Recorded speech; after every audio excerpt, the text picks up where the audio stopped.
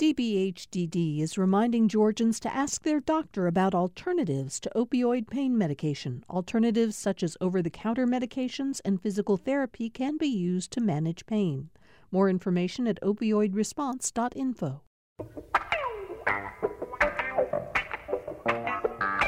You know, no matter who you voted for in the runoff elections, and no matter which side of the partisan divide you reside upon, history gathers us into a unifying embrace and marches us all forward together. And with that in mind, all of us are now a part of a historic moment in the state of Georgia, the election of the first black United States senator from this state, and for that matter, the first black Democrat to be elected to the U.S. Senate in the South. An amazing moment for Raphael Warnock and all of the people who supported him in this race. Before I introduce the panel, which is exactly the right group of people to talk about all this, let's hear what Raphael Warnock had to say to his supporters last night.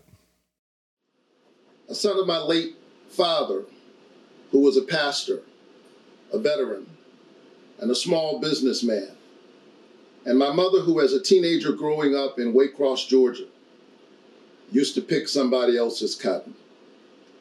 But the other day, because this is America, the 82-year-old hands that used to pick somebody else's cotton went to the polls and picked her youngest son to be a United States Senator.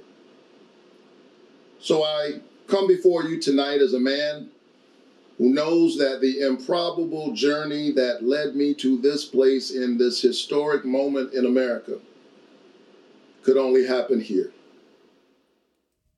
Raphael Warnock declared the winner of Senate race number 2, the special Senate election over Kelly Loeffler by a couple of percentage points. It's a larger margin than would allow for the Republicans to ask for a recount. All right, let's get right to this wonderful panel that we have with us today. Greg Bluestein joins me on most Wednesdays, the political reporter for the AJC. And even though, Greg Bluestein, I don't think you got a wink of sleep last night, you're a trooper, and here you are on this Wednesday morning. How are you holding up, Greg? I'm holding up just fine. It was an exciting night. I was at the Kelly Loeffler / Republican election party. Of course, Senator Perdue was not there because he's isolating because of the coronavirus exposure. It ended around, I think, 1 or 2, and there was still action overnight. So I kept pretty busy. Yeah, I'm sure you did. We also have with us, welcoming back today, Mariela Romero. She's the Director of Community Empowerment at Univision. And Mariela, you also have a show on Univision that I always want to give you a chance to mention. So why don't you do that? Thank you very much, Bill. Yes, my show is called Conexión Fin de Semana. And last weekend we had an interview with Reverend Warnock and Mr. Ossoff, as well as iconic civil rights leader Dolores Huerta. So if you want to check it out, it's in Spanish. Saturdays at 6 and 11 on Univision. Thank you for that. Dr. Andra Gillespie is with us as well. Dr. Gillespie, of course, a professor of political science at Emory University, but also the director of the James Weldon Johnson Institute for the Study of Race and Difference at Emory. Andra, it's awfully good to have you here on this very important day. Glad to be here. Thanks. We're also joined by your colleague at Emory University, Dr. Alan Abramowitz, who is a professor of political science. And Alan, I'm really interested in hearing from both you and Andra on how you're crunching the numbers that you both have seen since last night. So, Alan, thank you two for joining us. Sure, I'm delighted to be here today.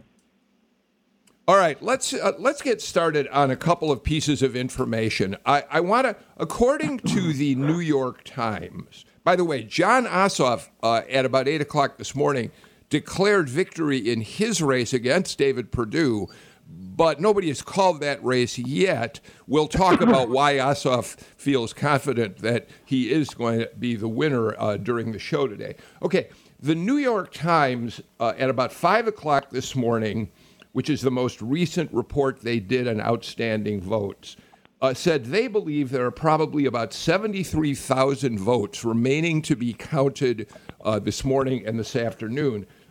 They include in that 1,000 Election Day votes. Their data shows that Republicans did better than Democrats on a lot of the Election Day voting. 56,000 mail-in votes, and about 1,000 early in-person votes. The biggest batch, now this is according to 538, and Politico, is in DeKalb County, which still has about 19,000 votes to count.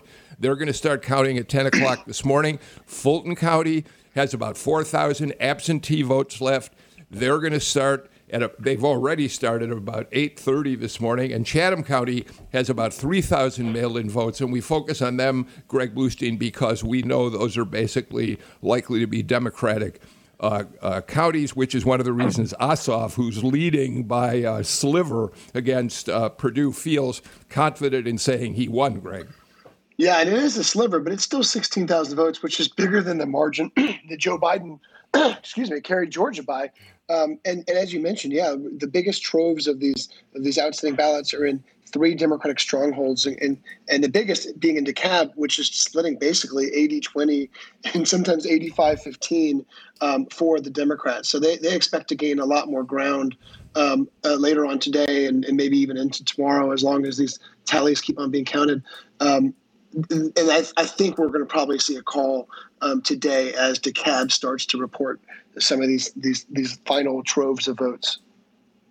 Yeah, I think, Alan, it's my suspicion, and of course I'm speculating, that the calls by the Associated Press and the networks are waiting for that, particularly, as Greg says, that DeKalb County total to come in, and that we could see a call for Ossoff, Alan, at some point relatively soon, by early this afternoon, right?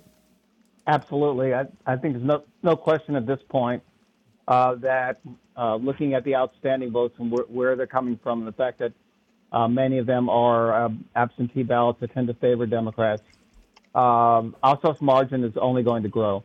The New York Times projected a few hours ago that in the end, Ossoff would have a margin of close to 1 percentage point, which would be something on the order of 40,000 votes. So that's considerably larger, actually, than Biden's margin, which I believe was 11,780 votes. That number sticks in my head for some reason, 11,780.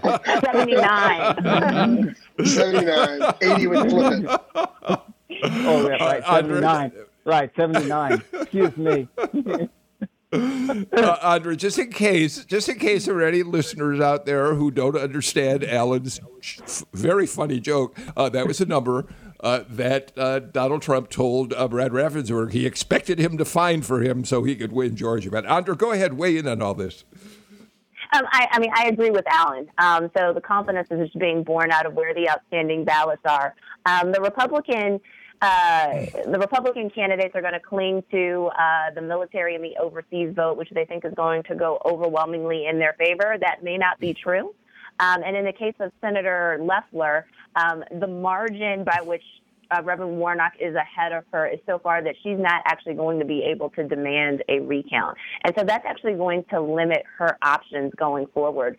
So, it's a question of does she follow Donald Trump's playbook and try to be litigious and question votes everywhere. But, she just does not have the recount option at her disposal at this point, and we will await the final election results to see how much Ossoff's margin grows against Perdue to see whether or not he's in the same situation. Mariella, why don't you weigh in general on how you watched last night and your feelings as you saw it unfold? But if you would, also, given your close relationship with the Latino Hispanic communities, how were your friends and neighbors, the people you cover in your job, how were they talking about this runoff election in the run-up to it? Well, it was something really historical for the Latino community. This has been the runoff where more Latinos have participated than ever before. And I have to recognize the work that has been done in Georgia by organizations like GALEO, the Georgia Association of Latino Elected Officials. For more than 10 years, they have been educating Latinos about the importance of civic engagement. And, you know, locally, also Georgia Familias Unidas, the Coalition of Latino Leaders, Dignidad Inmigrante, los Vecinos de Beaufort Highway, and the Latino Community Fund, they have all joined forces to educate the public. And after Georgia's win to Biden, the national groups like Poder Latinx, Mi Familia Vota, Mi Gente, Hispanic Federation, and others came to Georgia and also, you know, activated the same tactics that they have used in places like Arizona to really bring Latino voters to the polls, but also, you know, the turnout in the Asian community and, of course, the African-American community has been historical. I want to get to in just a minute where the votes came from, what made this possible, certainly for Warnock and Ossoff, who will apparently win too. But before I do, Greg, I want to read you a tweet that literally just came in about 15 minutes ago from Trump. They just happened to find 50,000 ballots late last night. The USA is embarrassed by fools. Our election process is worse than that of third world countries. So, Greg, we know the president is going to call fraud in this election again, to the extent he even thinks about it once the Electoral College vote is confirmed by the Congress. But Greg, what was going on with among the Republicans who were gathered to cheer on Loeffler and Perdue last night when it became increasingly clear that the races were not going their way? Were they too trumpeting this notion that something must be wrong for Republicans to be losing? No, I didn't hear any of that outright. I mean, remember, these gatherings are a mix of volunteers, operatives, and just, you know, donors. So there's some very high information folks who know exactly what's going on, and others who are just looking at the screens. And if you're just looking at the screen and Kelly Loeffler and David Perdue are up by a point or two all night, and you know, you have no reason to believe anything's going to change. But meanwhile, like, you know, folks who are actually looking at the trends and what votes were still outstanding, and the fact that Metro Atlanta and then parts of Metro Atlanta and parts of rural Georgia, Democrats were overperforming even Joe Biden, his rate of votes. You know, that was the trouble sign. And I just remember I was just talking to some, you know, just activists, and they were all excited. I said, I didn't want to bring you down, but, you know, Senator Loeffler is going to lose tonight. No, she's not. There's no way. She's up by 2 points right now, Greg. And it's 95% reported. You know, it's hard to get past that barrier sometimes. Andra, you and Alan really pay the closest attention, I think, to how data informs us about these elections. So help you and Alan. I'll start with you, Andra. How did this happen last night? Where did the votes come from? Greg talks about the Democrats, particularly Warnock, overperforming what even Biden did in Georgia. Take us beyond that and tell us what contributed to this victory. We've seen outstanding turnout in Metro Atlanta, and, you know, we'll wait to see what the numbers look like. But what we suspect is that in really strongly Republican districts, like Congressional District 14, for instance, we're going to see lower turnout proportionally speaking, and that hurts the Republican candidates. Also, I think this is a strategic sort of question because Donald Trump insisted on Election Day voting because he wanted a quick count. That's actually limited Republican efforts to be able to bank votes, and Democrats seized on it. And so in future elections, Republicans can't leave early votes on the table because if Democrats run up the score sort of, you know, in the early voting period and via absentee ballots, then it's really hard to make that up on Election Day. And do you really want to set yourself up for that one day?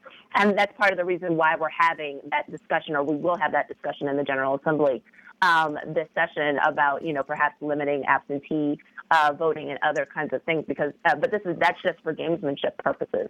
So, I mean, I think, you know, you really have to rethink the idea of not telling people to go vote earlier, not telling people to vote by mail, because they lost some votes as a result of that. Yeah, I agree with that. I would say that what we saw yesterday was, to a large extent, I think, a result of the Democratic voter mobilization effort.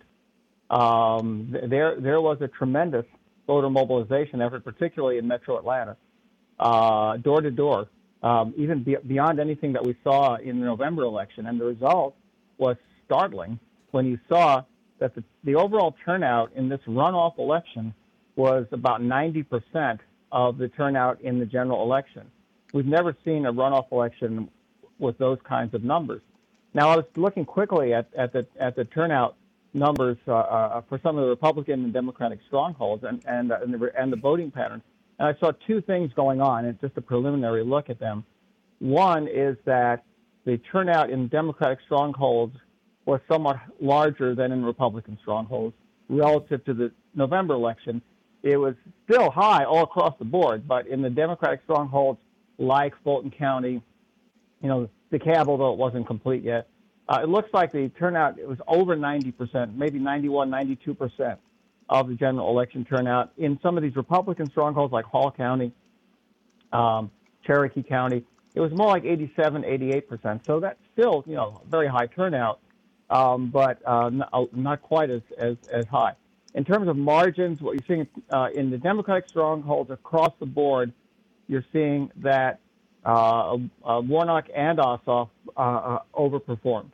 The margins exceeded those not only of Warnock's margins, but also Biden's margins in the presidential election, and almost everywhere. In the Republican strongholds, what you saw is a little bit more of a mixed picture. There were a few places where Loeffler and Perdue actually got a little bit bigger margin, but in most of these counties, they actually underperformed a little bit. Their margin was down a little bit, and so you put that all together, and you end up with a swing of a couple of percentage points from November to now. And one of the things that I want to add as well, Bill, is that for many in communities of color, the victory of Joe Biden in Atlanta, in Georgia, was inspiring to them because for many, many years they have felt like their votes didn't count and it was not possible. And to see that for that small margin, it was important to everybody's vote that it was counted, then we saw more enthusiasm for their runoff. So I think that was the effect that the Joe Biden victory in our state had in communities of color. It was inspiring. Greg, it's really fascinating. Alan points out we had this 90% of the general election turnout. In fact, right now, as of right now, in the Senate race, we are counting almost 4.5, closer to 4.4 million votes. That is staggering, Greg. But beyond that, here's the other thing that is fascinating. We all know, we've always said this was a turnout election. Jon Ossoff, he lost. Ossoff got 85,000 fewer votes than Perdue on November 3rd, or 85, maybe more. And yet, he underperformed Biden's turnout.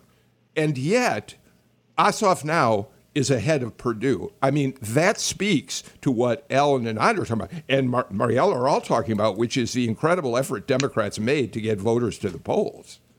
Yeah, it speaks to their ground game. I'm hearing a lot of finger pointing this morning from Republicans who are casting blame on Trump or the state party chair David Schaefer or Kelly Loeffler or David Perdue themselves. But a lot of credit also goes to the Democrats for running an effective ground game of staying disciplined on their messages. There was no major gaffe that riled up Republicans in the final 9 weeks.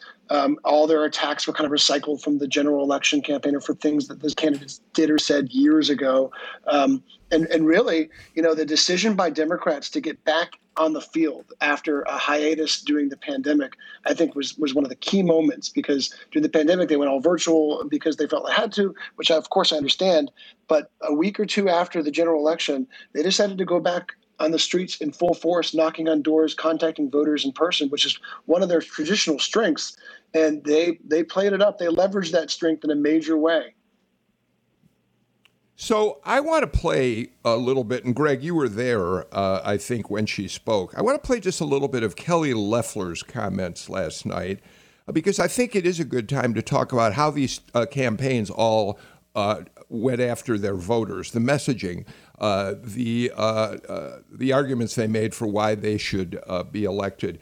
So with that in mind, here was a little bit of Loeffler talking to the crowd late last night when the tide was turning and it became clearer that she was in serious trouble. Let's listen. My opponent campaigned on a platform of high taxes, socialism, government control of our health care, stopping our school choice for our children. My campaign's about saving our country. Every legal vote will be counted, and I'm not going to stop working. In the morning, in fact, I'm going to be heading to Washington, D.C. to keep fighting. That's right. We're going to fight for this president. Okay, so Greg, start with you on this. This was the messaging throughout the campaign by the Loeffler folks.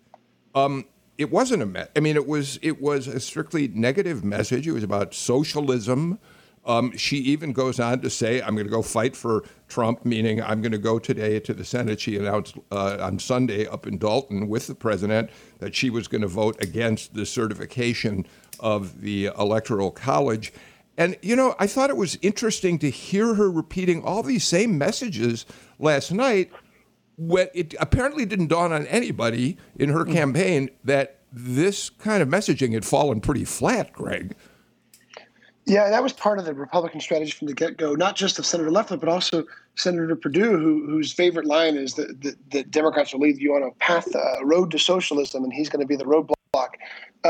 And you're right; it's a fearful message. It's a message of what the other guys would bring, not what we would do. And there wasn't much in the form of policy from the Republicans, only what they would block, not what they would promote if they retain the Republican majority. It was more of Majority Leader Mitch McConnell will stop Democrats from pushing this issue. Not that he would bring a new health care plan, not that they would lower tax. Whatever the driving agenda is for Republicans, you didn't hear much of it on the campaign trail. Andra? I'm debating sort of which direction to take this. I don't think there's any question that the Republicans' campaign was particularly negative. And sometimes some of the things that they were trying to tap into demagoguery about didn't make sense. Like I think about David Perdue's litany of things that were wrong, and one of them was D.C. statehood, and it's like, ooh, that's so scary. And, other than the fact that, it gets you Democratic senators. But, and Senator Loeffler, was really interesting. She immediately went to Jeremiah Wright, after the November 3rd election, and then waited until 2 weeks ago to show the ad of her as a child with braces and an eye patch. And I'm like, that should have been your first ad. And then you could have come back to that at the end, which was interesting. But I think the biggest mistake that David Perdue in particular made, because he had more time to do it, was that he did not cultivate a personal vote. And we know that in polarized times, and Alan can talk about this better than I can, that, we don't see much of a personal vote. But David Perdue has been aloof as a senator, and I think it's time to acknowledge that. And so because of that, both of them had to ride Donald Trump's coattails. So I totally understood why she got up and pandered to the crowd and said, don't worry, I've got you on Wednesday in case that was going to get her a few extra votes. But she had to do it because she doesn't have much of a record to speak on because she's only been in office a year. David Perdue has had 6 years to cultivate a base, to cultivate constituent services, to do things that might actually help give him distance from Donald Trump. And the fact that proportionally speaking, he didn't outperform Donald Trump, but Cory Gardner, who lost in Colorado, did, is something that's very telling, and they're going to need to reflect on that. I agree completely with that. The message was almost totally negative. There was almost no discussion whatsoever from the Republicans about what they wanted to do if they got back to the Senate. What do they think should be done to deal with this terrible pandemic and economic crisis that we're dealing with? Instead, it was trying to scare voters about terrible things that would happen if the Democrats got in power. and all of a sudden illegal immigrants would be voting and the police would be defunded and all these terrible things would happen. But I wanted to focus on something else that I think really helped turn the tide for the Democrats, and that's the way Donald Trump has conducted himself since November 3rd. Not just in these last a few days before this election, but this entire post-election period in which Trump has been focused almost entirely on trying to overturn the results of the presidential election and devoted virtually no attention whatsoever to the problems that are facing this country right now, and including facing the worst part of this pandemic, more people infected, more people hospitalized, more Americans dying every day, and then the very slow, painful rollout of a vaccine, which was his big claim to fame. All these things that he could have focused on, when instead all he chose to focus on was airing his own grievances, trying to, without any chance of success, to overturn the results of the election and playing golf. And that was it. And I think that hurt Republicans here. I think that we saw Trump's approval numbers actually fell nationally over the last month. And I think that was at least in part one of the reasons why the Republicans lost these races.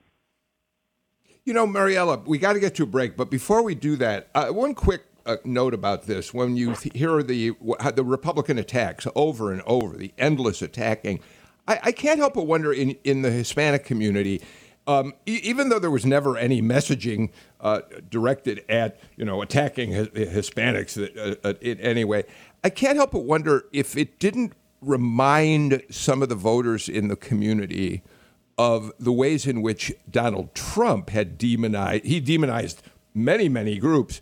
And that negative messaging may very well have triggered in people this reminder that this Trump is a guy who was always demonizing minority communities. Does that make any sense at all? Yes, it makes sense. But also the Republicans missed an opportunity here.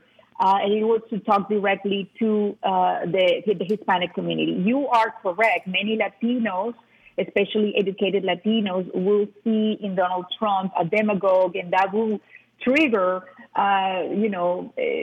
strong men in Latin America.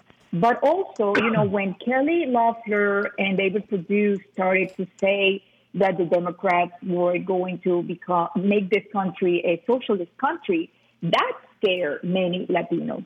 And, we had a lot of ads from Loeffler and also from Perdue the first time, and Warnock as well. And also they decided to speak with our audience through ads.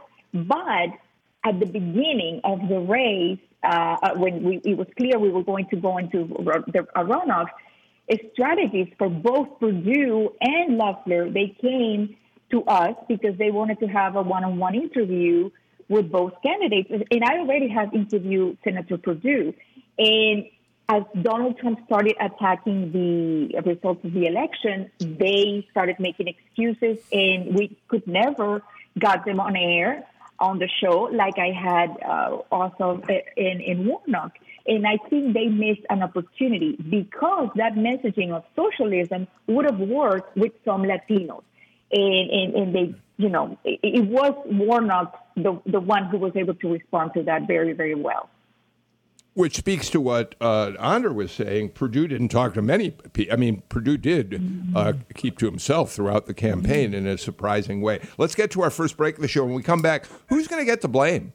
I'm really interested in hearing what the panel thinks about who gets blamed for the Republican apparent losses in the Ossoff race and certainly in the Warnock race. This is Political Rewind.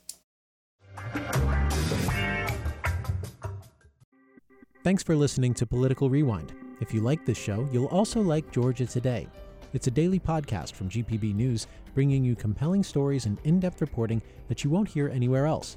Join me, Peter Biello, for this quick and convenient way to get the best of GPB News' extensive coverage of the topics that matter to you, delivered directly to your device every weekday afternoon.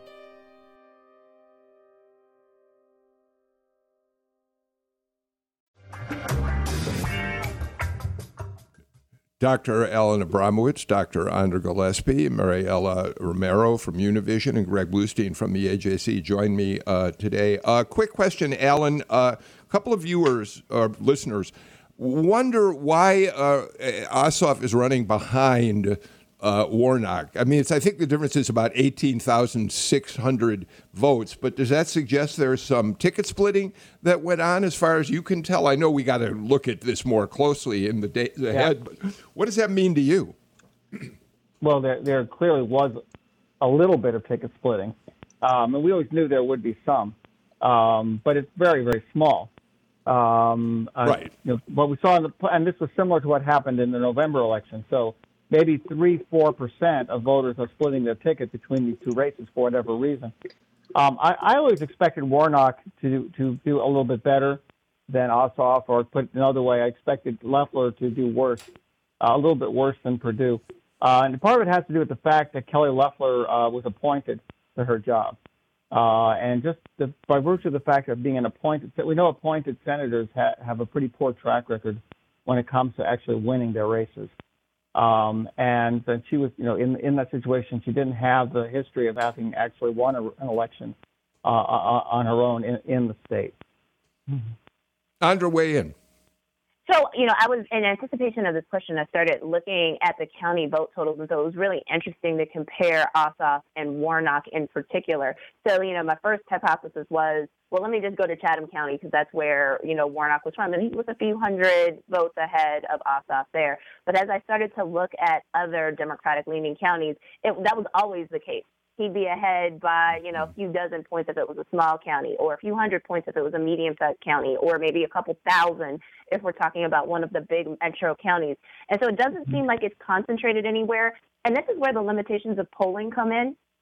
So the exit polls are all weighted to the same thing, and they're going to have to readjust those weights.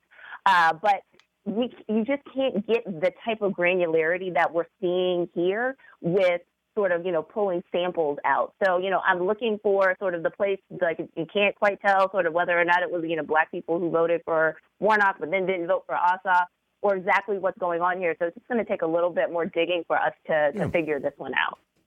Well, Andra, I think it's fair to argue that people will be studying the Warnock campaign for a very long time to come. It was a model campaign, I think. Without regard to whether you wanted him to win or not, it was hard to argue, Andra, with the fact that he ran a flawless, almost, campaign. I wasn't a big fan of the debate, so he wasn't perfect, and he certainly showed the fact that he was sure. But they did run. They did run an excellent campaign, and the Ossoff team ran an excellent campaign, and so we do have to give them credit for that.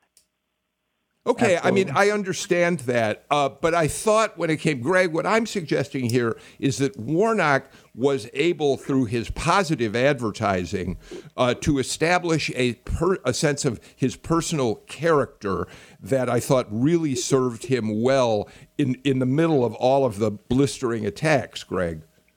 Yeah, they did some very smart things early on. He wanted to present himself as the moral figure, the moral leader in the U.S. Senate, someone who would bring conscience to a divided Congress. They benefited from the fact that for the first 9 or 10 months of the campaign, Kelly Loeffler and Doug Collins were just bruising and battering each other and barely paid any attention to him. They didn't even have outside allies. I kind of expected, Republican groups to maybe up the ante and start attacking Warnock and bringing up some of the stuff we knew would come up during the runoff, but they didn't. And I think, and I don't know how much of this will play in, I don't know, but I think that ad with the dog, with the beagle at the beginning of the runoff cycle saying, hey, they're about to attack me with everything. But yes, I step on cracks every so often. Yes, I do love puppies. I think that helped seed the ground and helped him defend and counter some of those attacks. Yeah, I was going to say the same thing. I thought, the puppy ads were great, and it's been pointed out that the ads were an effective way to counteract, I think, some of the negative stereotyping that a lot of white voters might have when it comes to, thinking about this, black candidate who might appear kind of frightening to some white white voters to kind of normalizing him, making him seem like he's just a regular guy.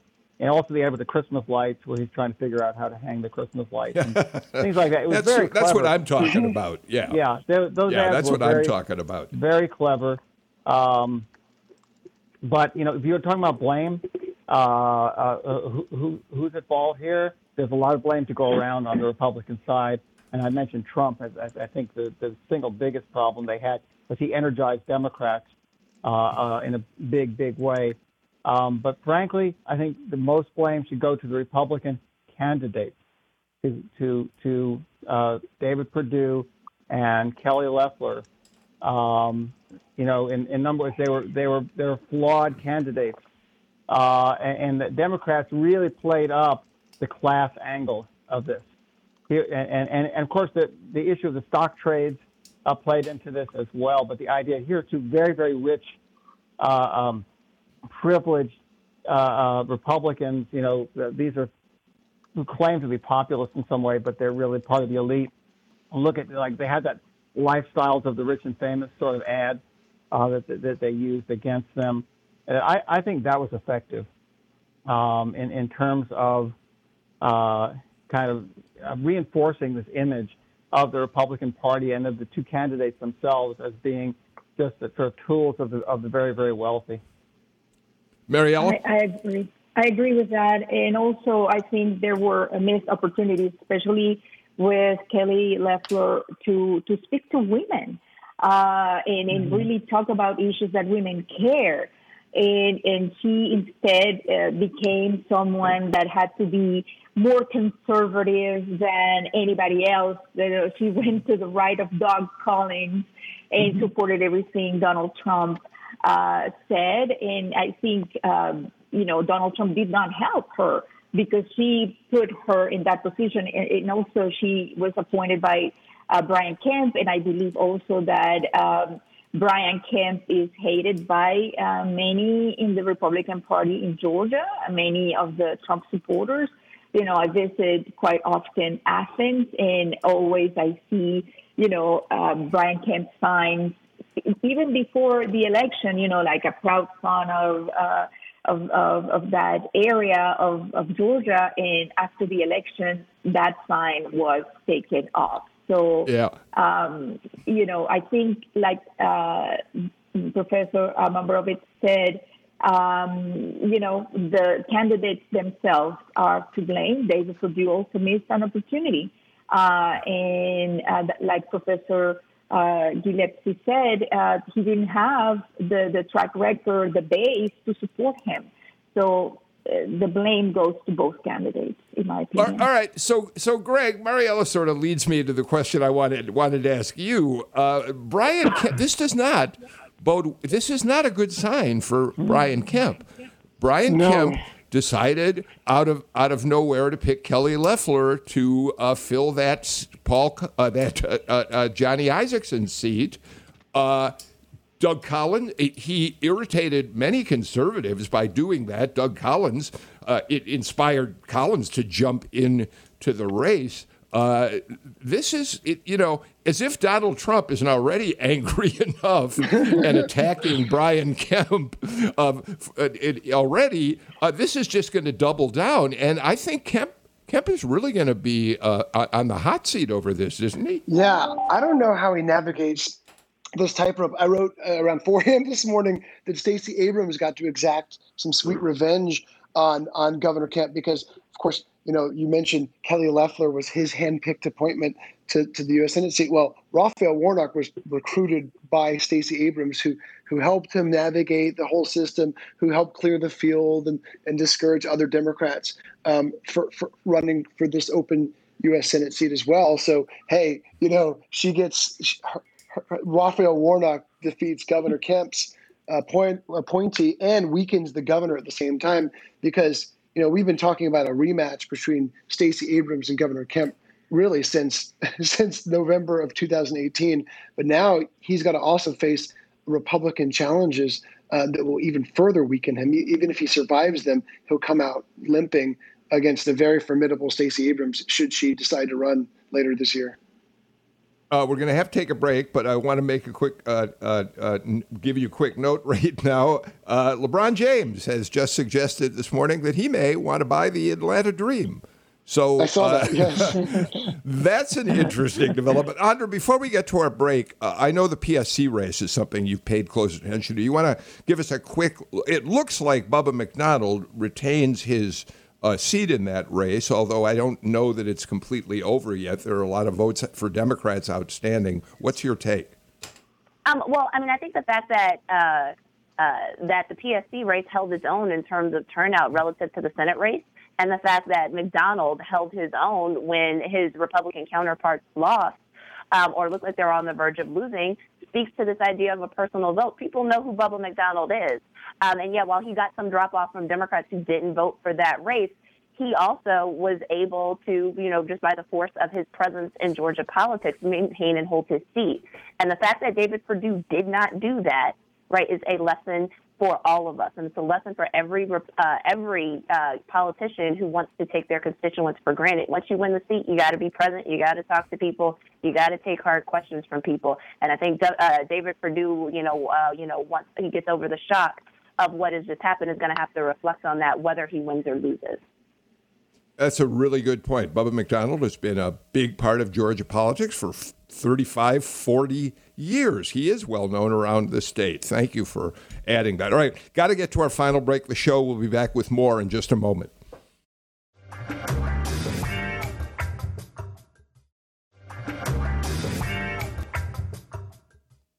Quick program note, because the Ossoff-Perdue race is still undecided, although it looks like Ossoff is likely to win it, we're going to be live this afternoon at 2 o'clock, and we'll also be following any kind of fallout that we're seeing on the Republican side. We'll see whether or not President Trump continues to pound away at fraud in this election. And, of course, at 1 o'clock this afternoon, Congress begins its deliberations on what should be a pro forma moment in which they certify the Electoral College vote. We know that's not going to happen, so we'll be talking about all of that on a special live edition of Political Rewind at 2. I hope you join us for that. Alan, let's talk for just a minute about what's happening today in Congress. We know that there are going to be challenges to the certification by the Electoral College in any number of states. We don't know exactly how many yet, but right. Georgia could very well be one of them. And we've got a number of Georgia members of the House, and now Kelly Loeffler adds her name to the senators who are going to challenge the certification. Perdue can't because he right now he's out of the Senate because his term ended on January 3rd. What do you give us your thoughts on this in a broad way? Well, this is really rather unprecedented, and it's just another indication of the lengths to which some Republican members of Congress are willing to go to try to cater to the president and to his base. We know how this is going to end. It's just going to be drag on for hours unnecessarily. And in the end, Joe Biden is going to be certified as the winner. The votes certainly are not there. Democrats have a majority in the House, so obviously they're not going to reject these challenges. And I'm very confident that a majority of the Senate are also going to reject these challenges. I've been impressed by the fact that quite a few Republican senators and some House members have already come out and said that they will oppose this. And that includes some pretty conservative members of the House and Senate. Even a few members of the House Freedom Caucus have said they're not going to support this. Some very conservative senators, like Senator Lee of Utah, said no, they're not going to support this. So I think it's going to go down in flames. The question for the future, especially in the aftermath of the results of these runoff elections, is, is this going to be kind of a signal to Republicans now that it's time to put some distance between themselves and Donald Trump as he continues, which he's not going to stop. He's going to keep doing what he does. He's going to keep raising, these bogus issues of voter fraud about his own race and about these races. But will we see more? Will Republicans now feel maybe that they can distance themselves from Trump after what happened in Georgia? That he's not necessarily the future of the Republican Party. All right, we're going to talk about the vote on certification of the Electoral College a lot more at 2 o'clock. So let me turn to a final subject that I think is really important right now. Let me start with you, Mariella, and Andra and Greg. I really want you all to get a chance to weigh in. Mariella, Georgia apparently has elected 2 Democrats to the U.S. Senate. Georgia has tipped the balance of power. Democrats will be in the majority starting when these elections are certified. Mitch McConnell will no longer be majority leader. Joe Biden will have a Senate that will work with him to pass a bigger, more robust agenda. So Georgia has played this extraordinary role. And Georgia voters today, just give us your thoughts on what all this means. And then Andra and Greg, before the show ends, you too. Well, I think it means it's a great victory for the presidency of Joe Biden, especially in the first 2 years. But I will caution people if they think that, immigration reform is going to be passing and a lot of very big and ambitious progressive bills. I don't believe we can expect that. We're going to expect, the cabinet to be confirmed in some, judicial appointments, et cetera, et cetera. But I would say that the Biden administration needs to create bipartisan agreement to really have those progressive and big initiatives approved. To build on Mariella's point, Democrats will have the Senate majority, but it's going to be really easy for 1 or 2 senators to defect on lots of things. So Twitter last night, Joe Manchin started trending because people are like, he's the dude that's in charge now, because if he decides to align with the Republicans on something, that's all she wrote. So, we should still expect that institutionally. This isn't going to eliminate all gridlock. It's probably going to manifest itself most easily in terms of confirmations, both for the Senate and then later for the judiciary. So, right now, Joe Biden is not going to necessarily have the same types of impasses that Barack Obama had towards the end of his term in office, where Mitch McConnell just wasn't considering judicial appointments. I think the big final takeaway from this is that while this confirms that Democrats are viable in the state of Georgia, I want to caution anybody from thinking that Georgia is blue. Georgia is not blue. We're just purple, as evidenced by the fact that, Democrats look poised to win these 2 Senate seats, but a Republican just won the PSC, and that's probably going to be the new normal, where we're going to see split decisions and where we're going to have close elections. And so I think we all just have to accept that this is normal and not do what President Trump is doing, which is staying stuck in 2002 or 2006 and not realizing that we're in a new era and this is the new normal. Greg, why don't you weigh in, and then Alan, I'll give you the last word.